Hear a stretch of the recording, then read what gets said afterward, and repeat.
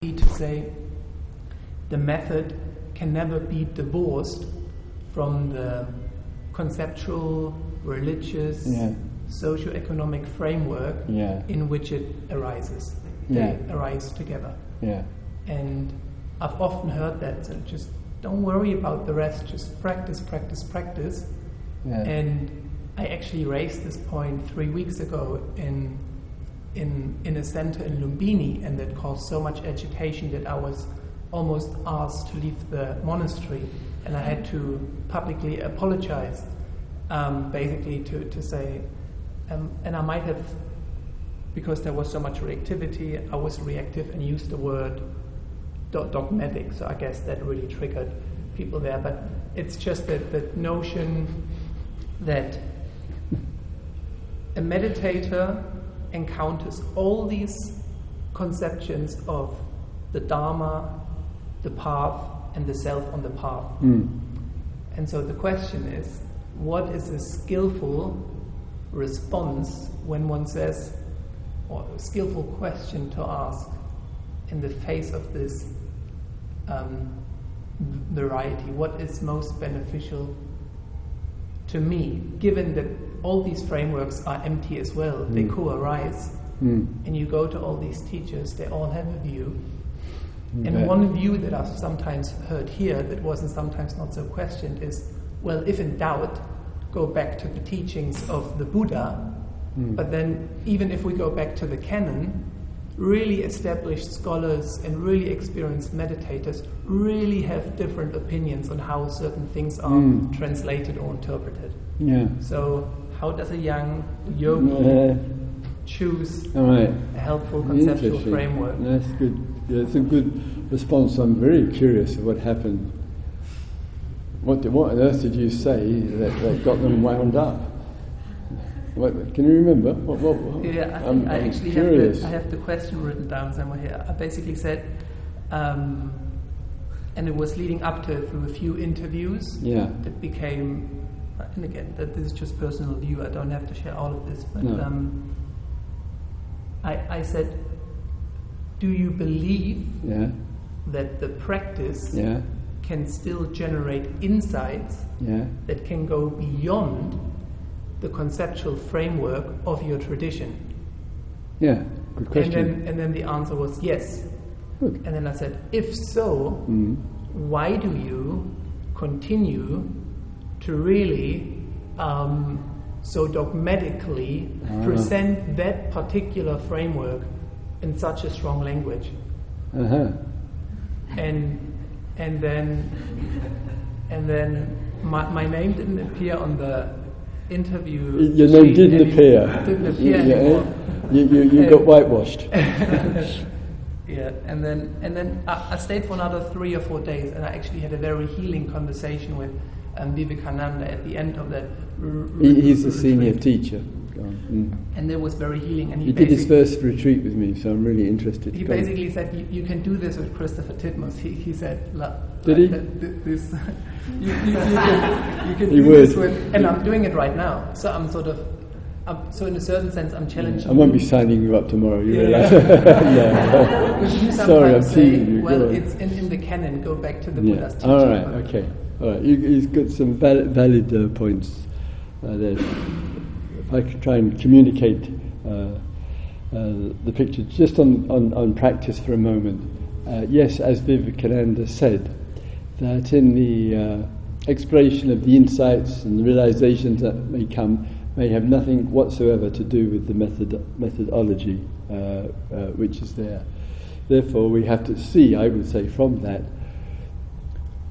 whatever we, the privileged teachers here, offering in terms of method and technique and form and structure to really recognize the value, the real benefits and the limits.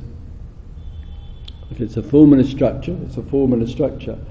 And that form and a structure is healthy and helpful for practice.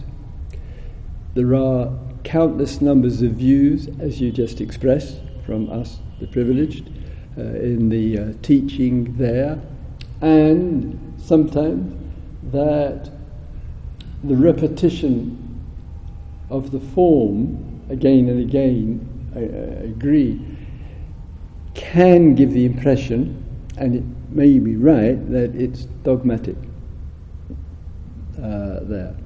If it's a dogma, there will tend to be from the teacher a tendency towards strictly only this, an exclusion of everything else, and rather than an invitation, more of a demand. It should only be this, and dogma tends to carry with it the shadow of some control, an exclusivity around things.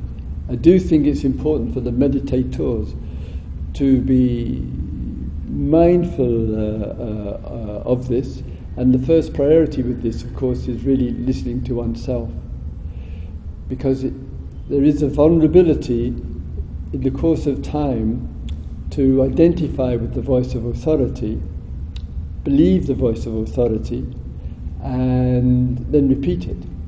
Only do this, don't do anything else, you get confused. Only do this, this is what we teach. And it gets a bit tight and a bit controlling, and your good voice can question it. Right?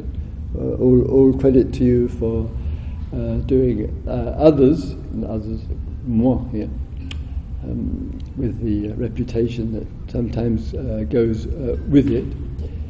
Yes, quite regularly, since I'm a Buddha Dharma teacher, do make references to the Buddha, but those references which are made, the intentionality is that it can be helpful and supportive there as a way to question the current beliefs and views, sometimes I find not very helpful there.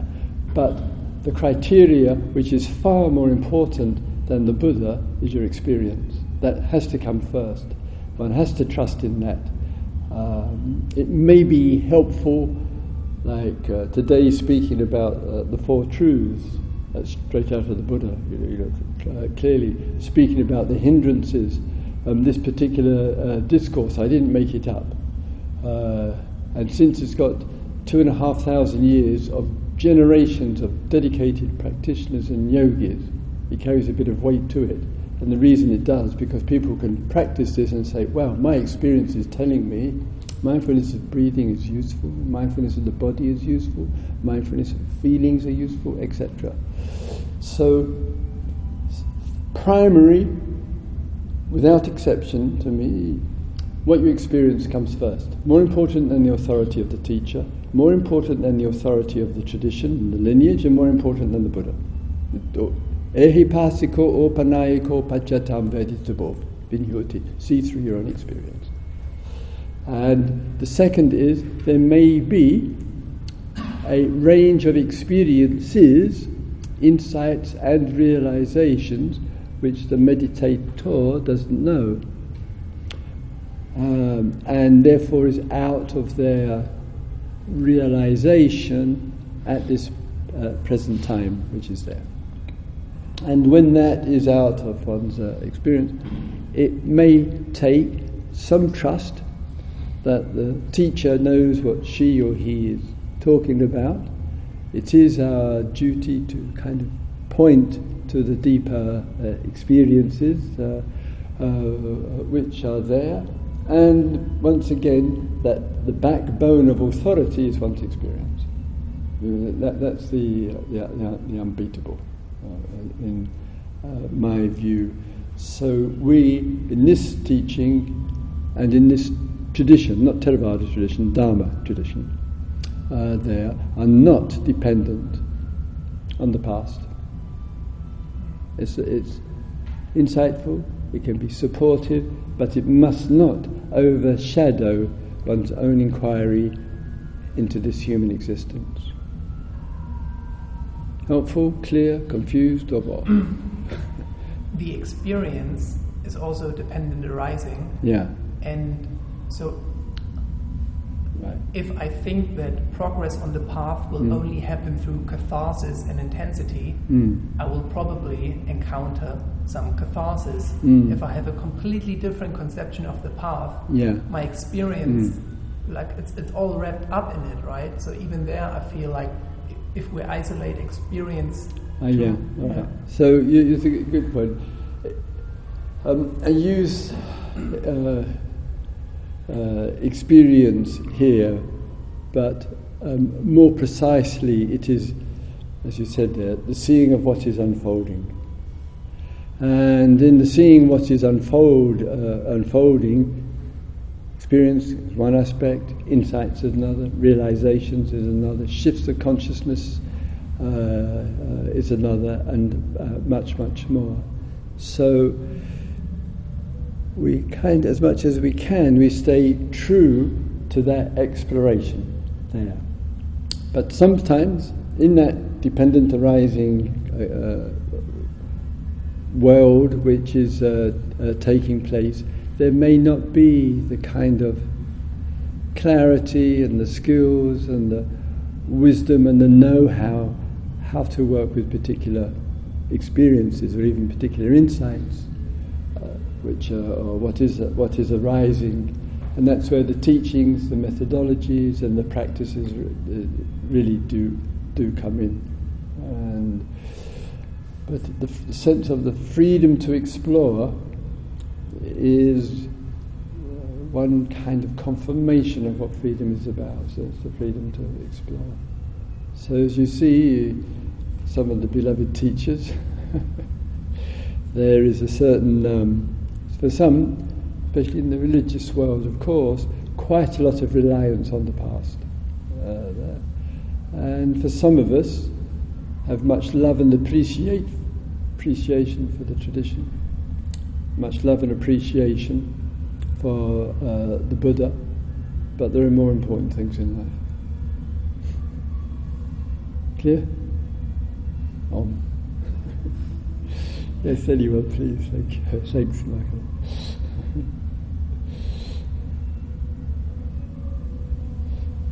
Anyone else? Any questions? Anything you'd like to ask or to touch upon? Yeah. Yes, please. Yes. Thank you. In the Dharma talk this afternoon. Yeah. On emptiness. So another question or inquiry.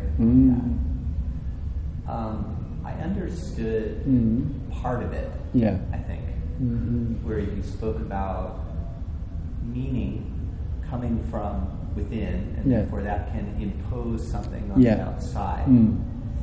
And so you could say that my interpretation is empty of an inherent quality because of that. What I wasn't sure when you spoke of the sound, smell, taste, touch, and mind as being empty. In my experience, you could say the room is empty, but there's a lot in the room too. Even between us, it looks empty, but there's air. I wonder what you mean, or what the tradition means according to your understanding about emptiness.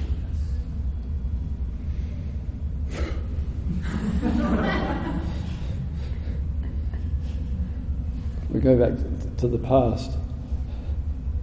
Buddha famous, in response to a question like this, the Buddha famously held up a flower as his response, and I found myself looking for a flower.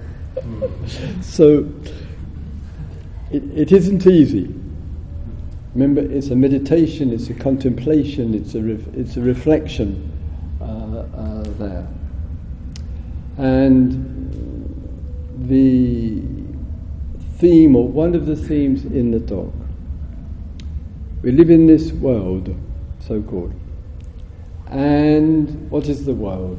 The world is that which I see, hear, smell, taste and touch. This is it.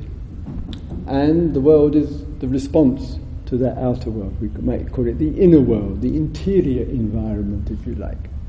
And this dynamic is going on. And in this dynamic of what we see, hear, smell, taste, touch, feel, think, etc., there's all sorts of mutual influences which are taking place. So right now, our mutual influence, you talk to me, brings the response of these words, and I talk to you, and it goes back and forth. The world is mutually influenced. And as the theme of the talk said, all that's going on, including the space between us, including the air element, including things, including room, and so forth, it is being revealed by that which is not that, which is empty of that. And this teaching of the Buddha, and the teaching right now, is to recognize and acknowledge that in the absence of all of this mindfulness, this with a clear comprehension of consciousness, or however we want to describe it, that this emptiness makes all of this possible. And without emptiness, none of this would actually be possible. None of it. And now, so in the absence of the form, in the form of the body, the form of the group, the form of the world, the form of sight, sound, smell, taste and touch, they're all forms there. And in the absence of the form called thought and experiences and emotions and feelings, in the absence of all of that, of which mindfulness, clear comprehension is a doorway, one of them there, one sees well, the absence of enables the knowing of. Only emptiness, it's in emptiness that there is the knowing. And there's something extraordinary about this. It doesn't mean to say that realization or liberation of the person has to understand emptiness. That's not in the Buddha's teaching, not in Christopher's teaching or whatever. But for some, there's a certain sense of receptivity of what these teachings of emptiness are really about. And they are teachings of extraordinary liberation from any imprisonment to any form, or any method, or any technique. Right? No? So it's not a statement about the absolute identity of anything. It's more that emptiness reveals continuously. Yeah. With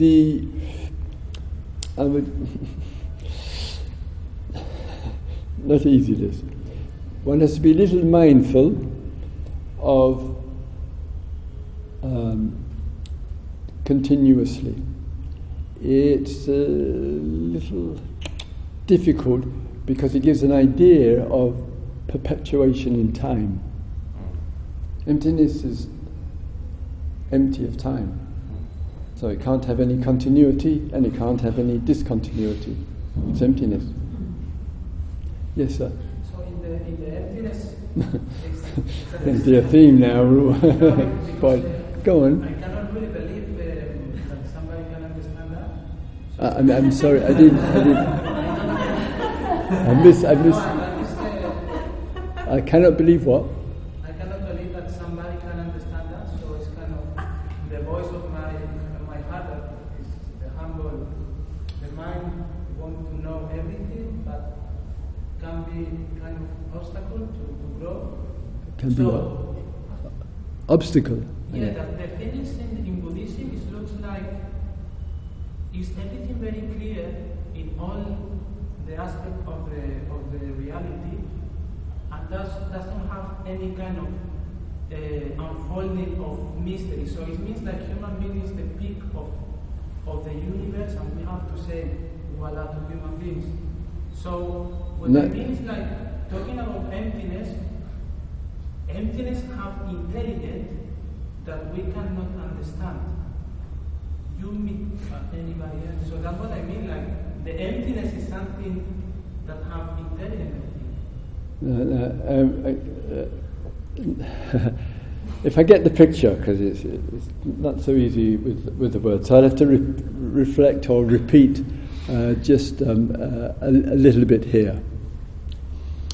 There is no elevation whatsoever in the Dharma to the notions of superiority, i.e. human beings. We are superior. Of course, when we look at the round of the world, we think, right. So there is this cultivation of superiority for our species, etc. It is not about superiority, but it's about a way of understanding. This way of understanding of dependent arising conditions, that in that understanding we can be, if we wish, bold enough to say the truth of it is still true whether there are human beings on the earth or not, whether there is sentient life or not. Dependent arising is a very hard thing to disprove. I have not met anybody who's been able to disprove it. So whether I am here or you are here or not, the dynamic of conditions unfolding, changing and dissolving, is a constant confirmation that no thing has its own existence, because it's influenced and shaped and changed and altered by all the other events. And look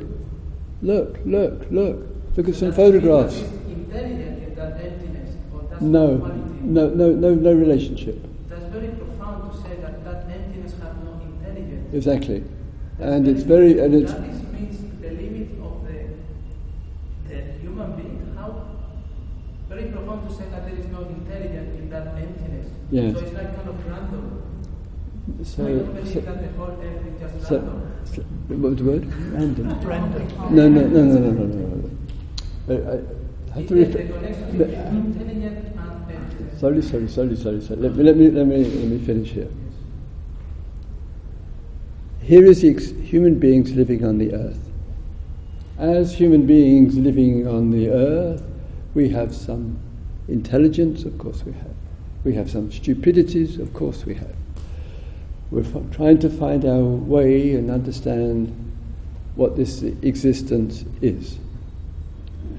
If I say emptiness has intelligence, if I say take this view, it would place intelligence out there. It would place it everywhere. I don't see the evidence for it in a world which has so much suffering in. I cannot see the intelligence in suffering. Then please, it's not a discussion. It's you ask the question and I respond. So for me, intelligence is an attribute of sentient life. We can find a certain intelligence in our animals and in creatures, and we can find it with ourselves. I cannot say as a human being that there is intelligence out of sentient life. I don't think this has intelligence. I just don't. But what I can say of this, that this is only here because countless numbers of conditions, wood, trees, flowers, light, earth, transport, carpenters, somebody with a vision and an idea, put this together. And if I took out any one of two or three of these conditions, like the wood, like the carpenter, like the person who brought it here, or whatever, this could not be, because this is dependently arising. and to understand deeply, not theoretically or metaphysically or abstractly, this is a very profound exploration for a human being, and it is so profound, it is liberating. And I'll just wish to keep with the point: intelligence is in sentient life, and I do not see any evidence for a God of intelligence in this suffering. That's my view. Next person, please. Next person, please. Yeah, I gave you several minutes. I think at this time it is appropriate for other people, to them to ask questions. So far we've had three. All three men have asked questions, and others haven't. So would anybody else like to ask a question? Yes, please. Yes, please. Yes. Yes, please. Good. First, can you finish the story from this afternoon of rice coming out of two ends? I'm sorry. Can you finish the story from this afternoon of rice coming from two ends? Oh, the story for myself. Yes, you started the story and then you started talking about cancer. I think you finished it. I did. Yeah. So I could just give a very brief summary of the story. I did think I finished it. I ate some rice on the retreat several years ago, and the outcome of that was vomiting and diarrhea. It cleaned out. It finished at 7:05. I brushed my teeth, I walked in the meditation hall, and I gave a talk. End of story. Nothing special. All right. I'm happy for you. Thank you. I was happy for me too. And the second question is, Go on. yesterday in a one-to-one interview, Yes. you said 90% of the voice you hear from me is a healthy ego. Not quite, but carry on.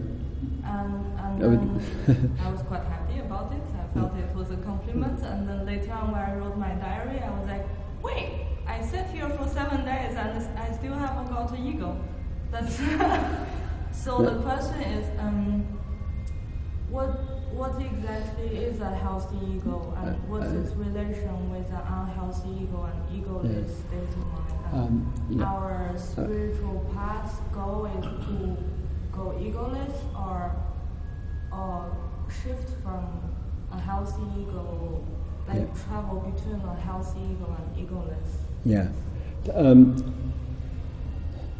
Okay. I mean, sometimes and quite regularly happens.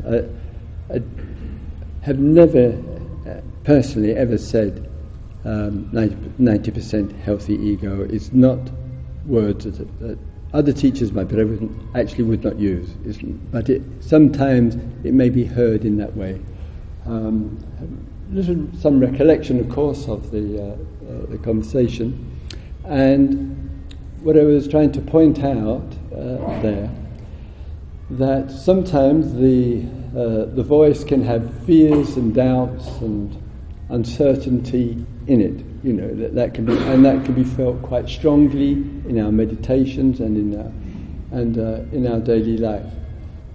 And then, despite the fears, the doubts, and the uncertainty, the voice which comes through can carry with it some authority, some clarity, a capacity to describe, let's say, fear and doubt extremely well, and also focus and touch upon other things, one's way of life, and one's values, and one's ethics, and one's practices, etc.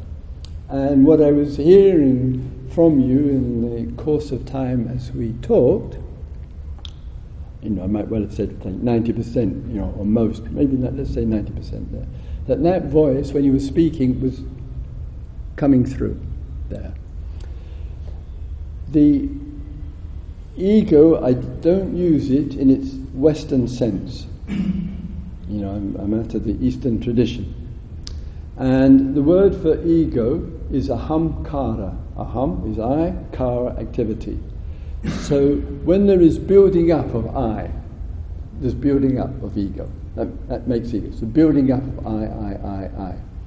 The ego is also putting oneself down. And so there's the self or the I arising, there is an activity, and one's putting oneself down. There are moments and times, and perhaps plenty of times, and this is what I was communicating, when we're actually sharing and communicating well and clearly, and in the wellness of that communication, there is an absence of ego. There is an absence of ahamkara, this I-making activity. And this is part of the exploration there. Any clearer? Or? So our goal is from an unhealthy ego to a healthy ego to an egoless, or? No. There's a lovely teacher in the United States who's a therapist as well. His name is, if I remember rightly, Jack Engler from Boston. And he either gave a talk or wrote an article in the 1980s, and it was reputed that he said one has to go from a low sense of self-worth to self-worth, or a low self-esteem to a healthy ego, and then from a healthy ego to egolessness there. And the poor man got stuck with this. It kind of, this is what Jack Engler said, and wherever he went, this is what he was supposed to have said. And a few years ago I noticed he wrote an article saying, actually I never said that. And I just use it as a small example of sometimes voices of authority can say something, it's not really what they said, but it gets stuck, and it does the round. So in this practice here, this exploration is exploring the difficult, it is exploring the caring and the supportive and the wholesome and the healthy, but it's not going from one to another to egolessness. I doubt if anybody could do that anyway.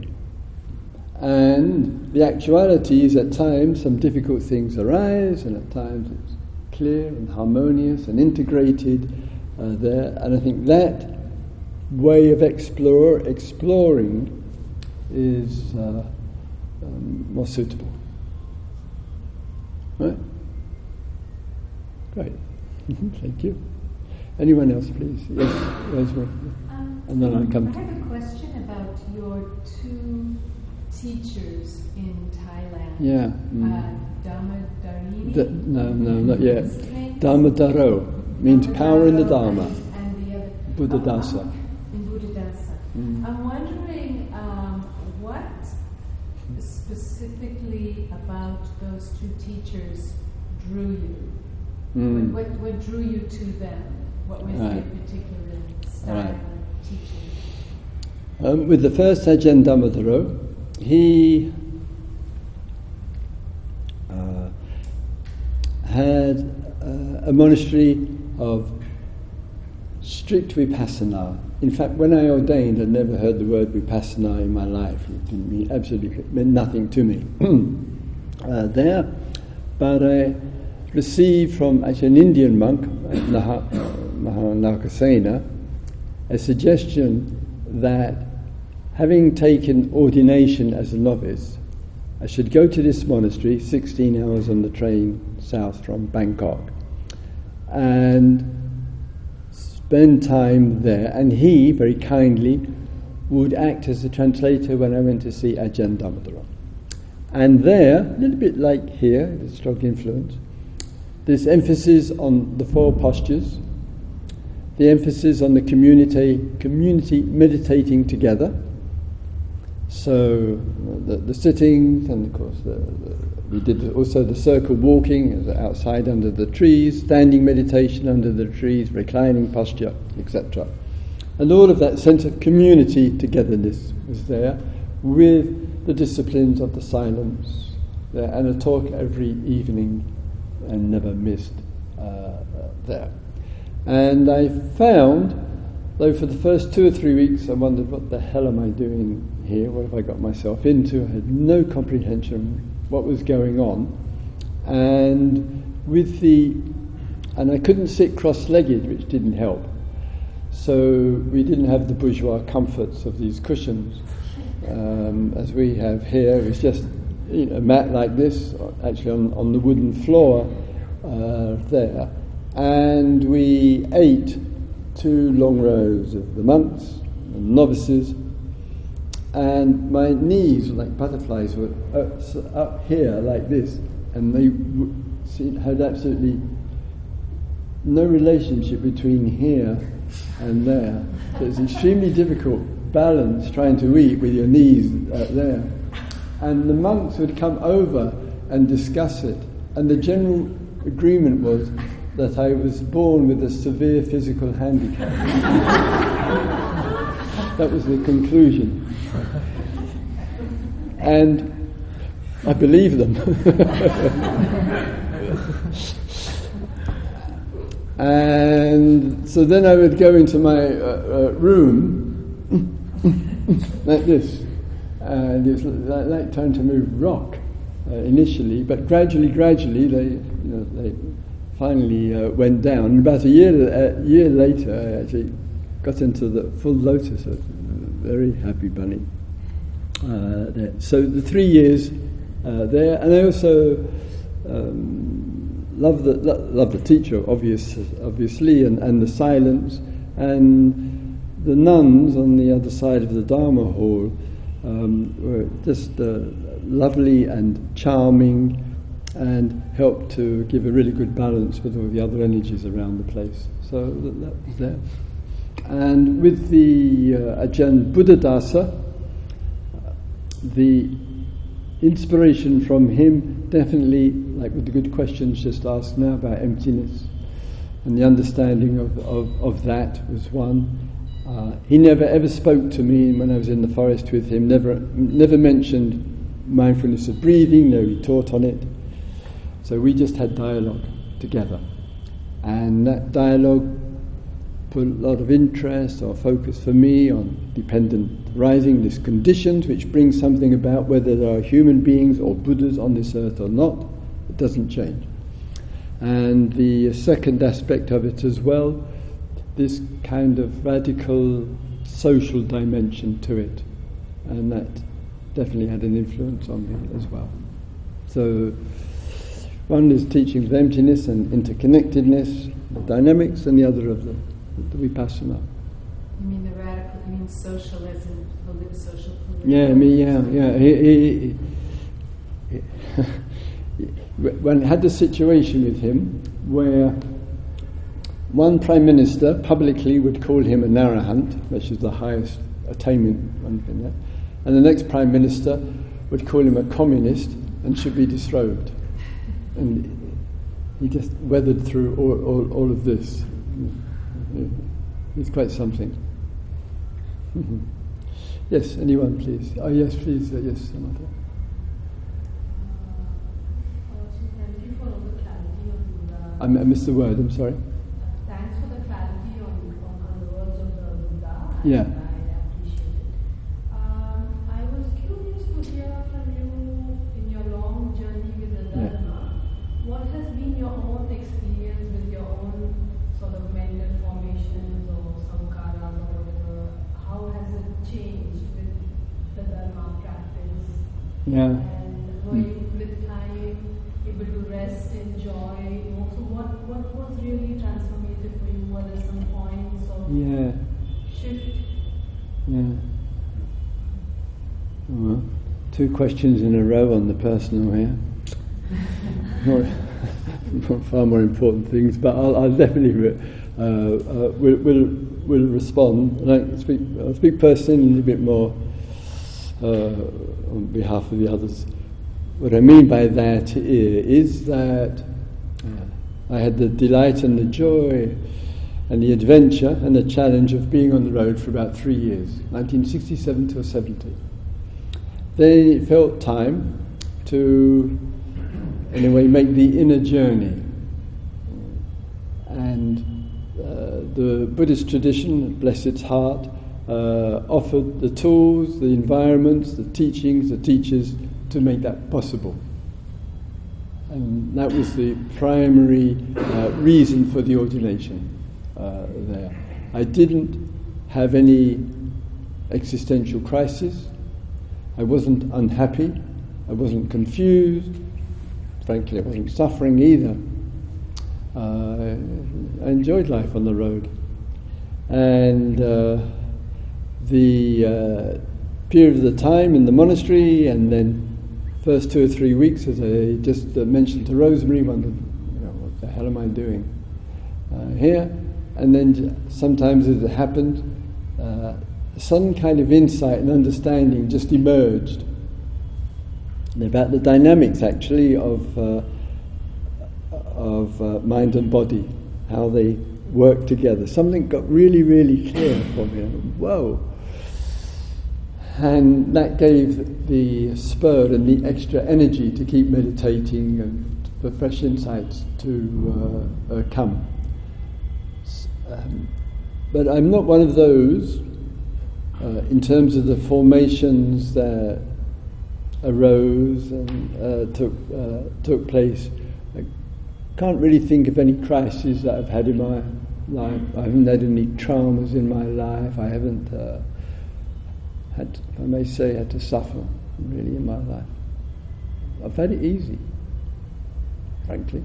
I mean, especially when I listen to other voices there. And I might have mentioned, look at the school reports as well. It's Christopher, the happy boy who could try harder. And of course, there've been, obviously, in the dynamics of the roles and the variety of situations, and of course, life and death and change, and pain and sickness, friends and loved ones and family and so forth. But the Dharma really gives so much support in all of this. Hence my passion and enthusiasm is the same as when I started, really. And I've always said to myself, if I get bored of listening to people's stories or doing these things, then I'll become a postman. It's a lovely job. Get up early in the morning, walking meditation, house to house, by yourself, put the things through the letterbox. I mean, marvellous.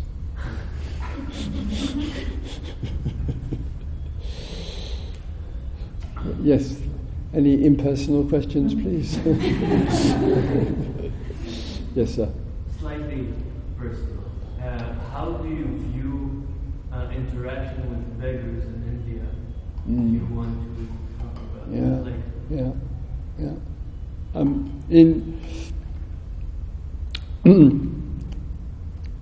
For myself, in coming here every year, of course, many beggars there.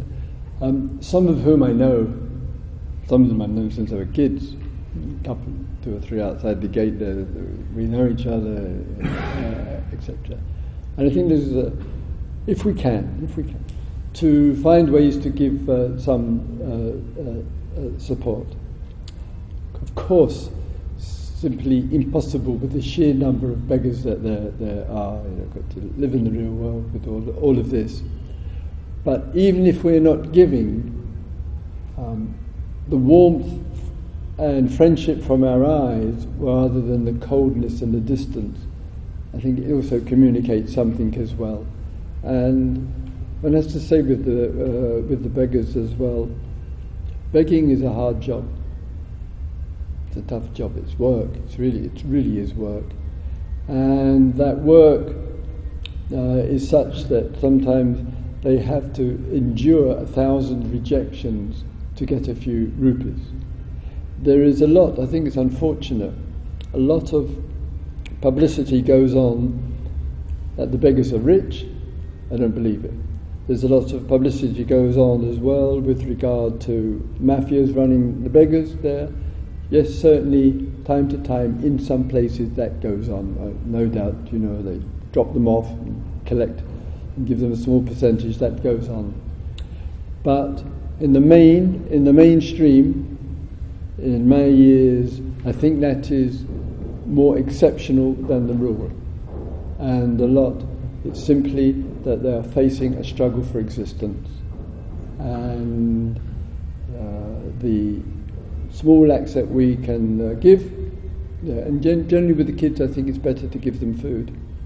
Some bananas or some oranges or something like that, generally speaking. Yeah. Yes, please, anyone? Yes, please, yes. Do you think, when we talk about conditionings, yes, having different social conditions, like, for example, being less educated, mm-hmm. and having, more suffering with, a mom who has to work a lot and no time for you as a kid, or yes. Just different social conditions make it more difficult to go through the path, or we actually even have the possibility to just meditate and the conditions, social conditions, of course, have a significance. I do feel, since it's a teaching of exploring conditions as much as anything else, we've really got to keep the bigger picture of the exploration really alive and well with us. So the single mum with her kids may not have really any real time for any formal meditation. Let us take it like that. The person who's really working hard, studying hard, or whatever, the form that we're using here, that may not arise. What is far more important than this sitting form, valuable as it is the relationship to the whole of the day. Really the whole of the day there. So then that really includes every activity, everything we put in our mouth, what comes out of our mouth, everything that we engage in, to really have a sense, this life is to be explored. This life is to see what are supportive conditions.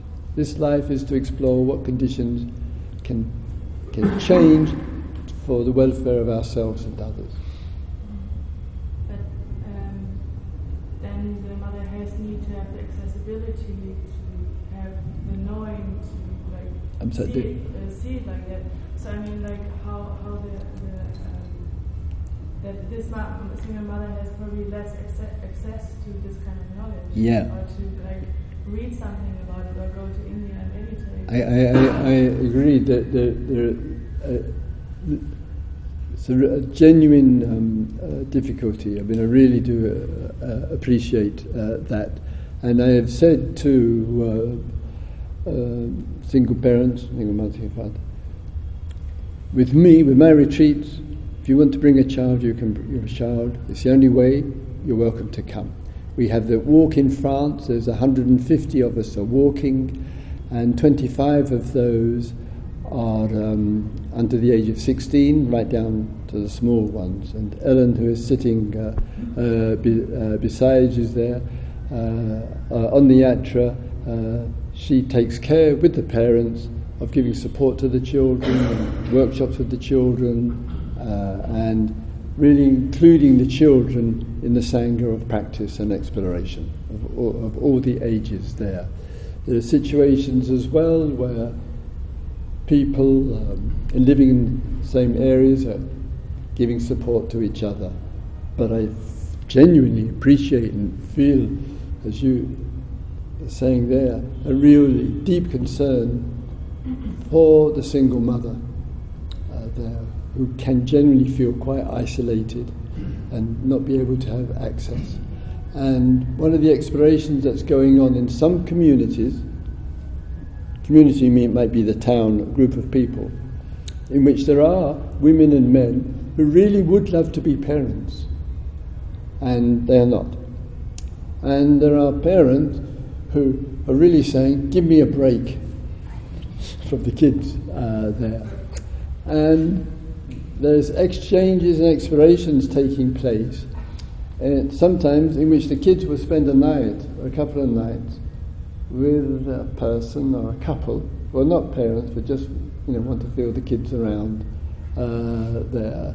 And quite often the kids just can't wait to get out of their parents' house anyway there, and they have another whole sense of things.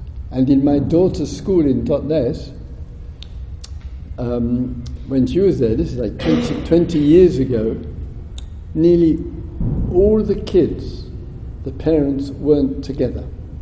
Nearly all the kids in the class there.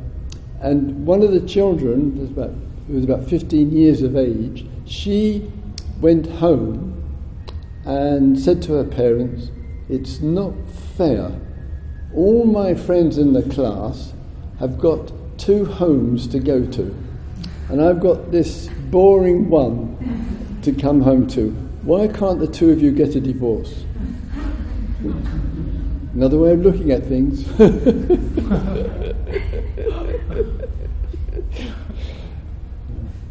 But we mostly who parents or grandparents or not grandparents or parents or whatever, to just see if we can give support and friendship. We've got to change the culture from this isolationism. All right, one more question, then we're done. Yes, please, yes. Mine is related to this and also quite broad, but I'm just wondering, we've had 2,500 years for the Buddhist teachings to meet the world, and I'm wondering what can be done to have them meet more people. Like, why isn't it? I'm sorry. Huh? I missed the word. Why is it? It's a teaching that's so obviously so positive and so clear and so helpful to humanity. Why hasn't it reached everyone? And how do we get to that? It's a valid question. Fortunately, for this one anyway, having reflected on this, as you can imagine, some other things as well, a little similar. I don't too much concern myself with numbers, and reaching the larger audiences. There is a wish for some teachers there, and there are some teachers, spiritual teachers, Buddhist teachers there, whose outreach and programs genuinely reach thousands, and spiritual teachers and so forth there.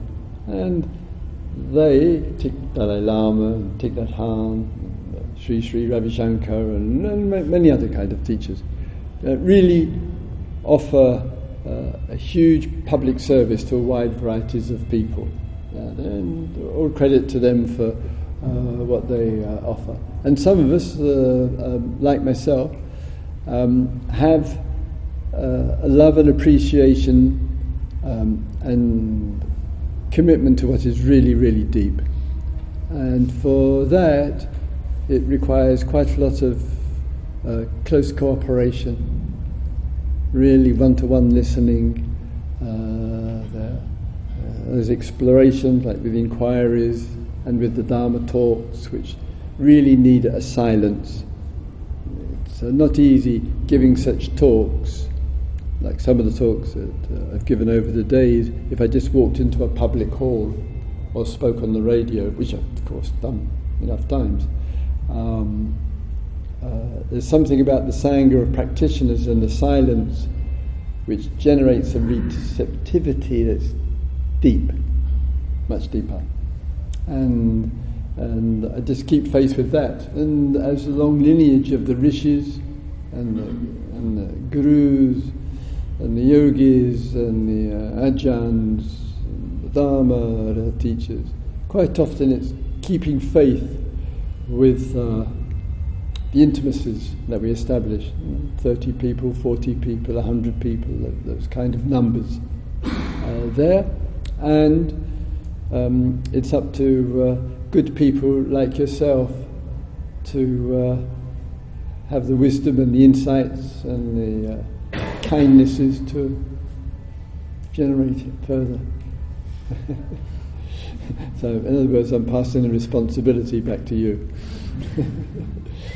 Anyone else finally who was really waiting to ask or say something? Yes, please, yes. Do you think that there are pathological structures people could have which pathological? Yeah, which prevents them to engage with the Dharma? I'm a psychologist. Yeah. He whispers, I'm a psychologist. The nice thing, amongst the many aspects with these kind of teachings, is you and I. We communicate with the other, let's say the pathological other in this case. It does take quite some skill to find the languages which triggers and sparks a response from the other, which brings out some curiosity and interest.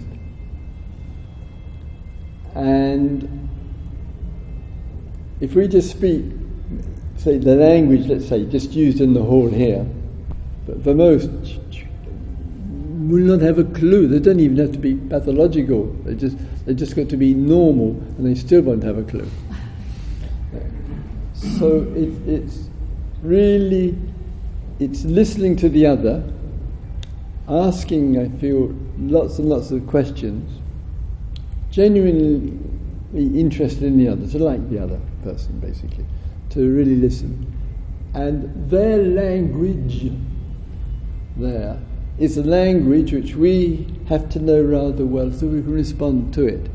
And once that response to their language is being adopted by us, so there's no imposition, then the Dharma, which in its true meaning, authentic meaning, it's Dharma. It literally means that which gives support. So whoever or whatever we give support to, including the pathological person. And that support is being given without ever using the word Dharma or meditation or mindfulness. Then the Dharma, quote unquote, is being given. But the voice, the words that she or he uses is the key to communication. That's the key. All right, let's have our lovely silence for a minute.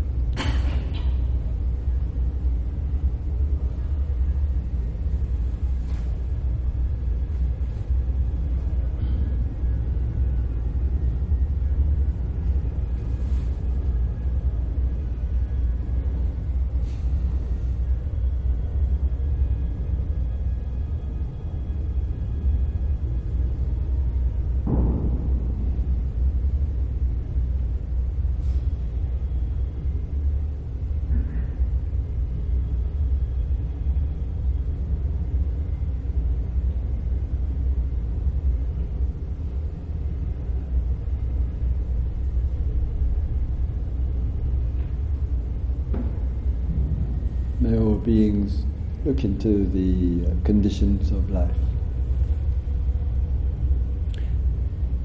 May all beings understand the changes which are beneficial. May all beings live with love and wisdom.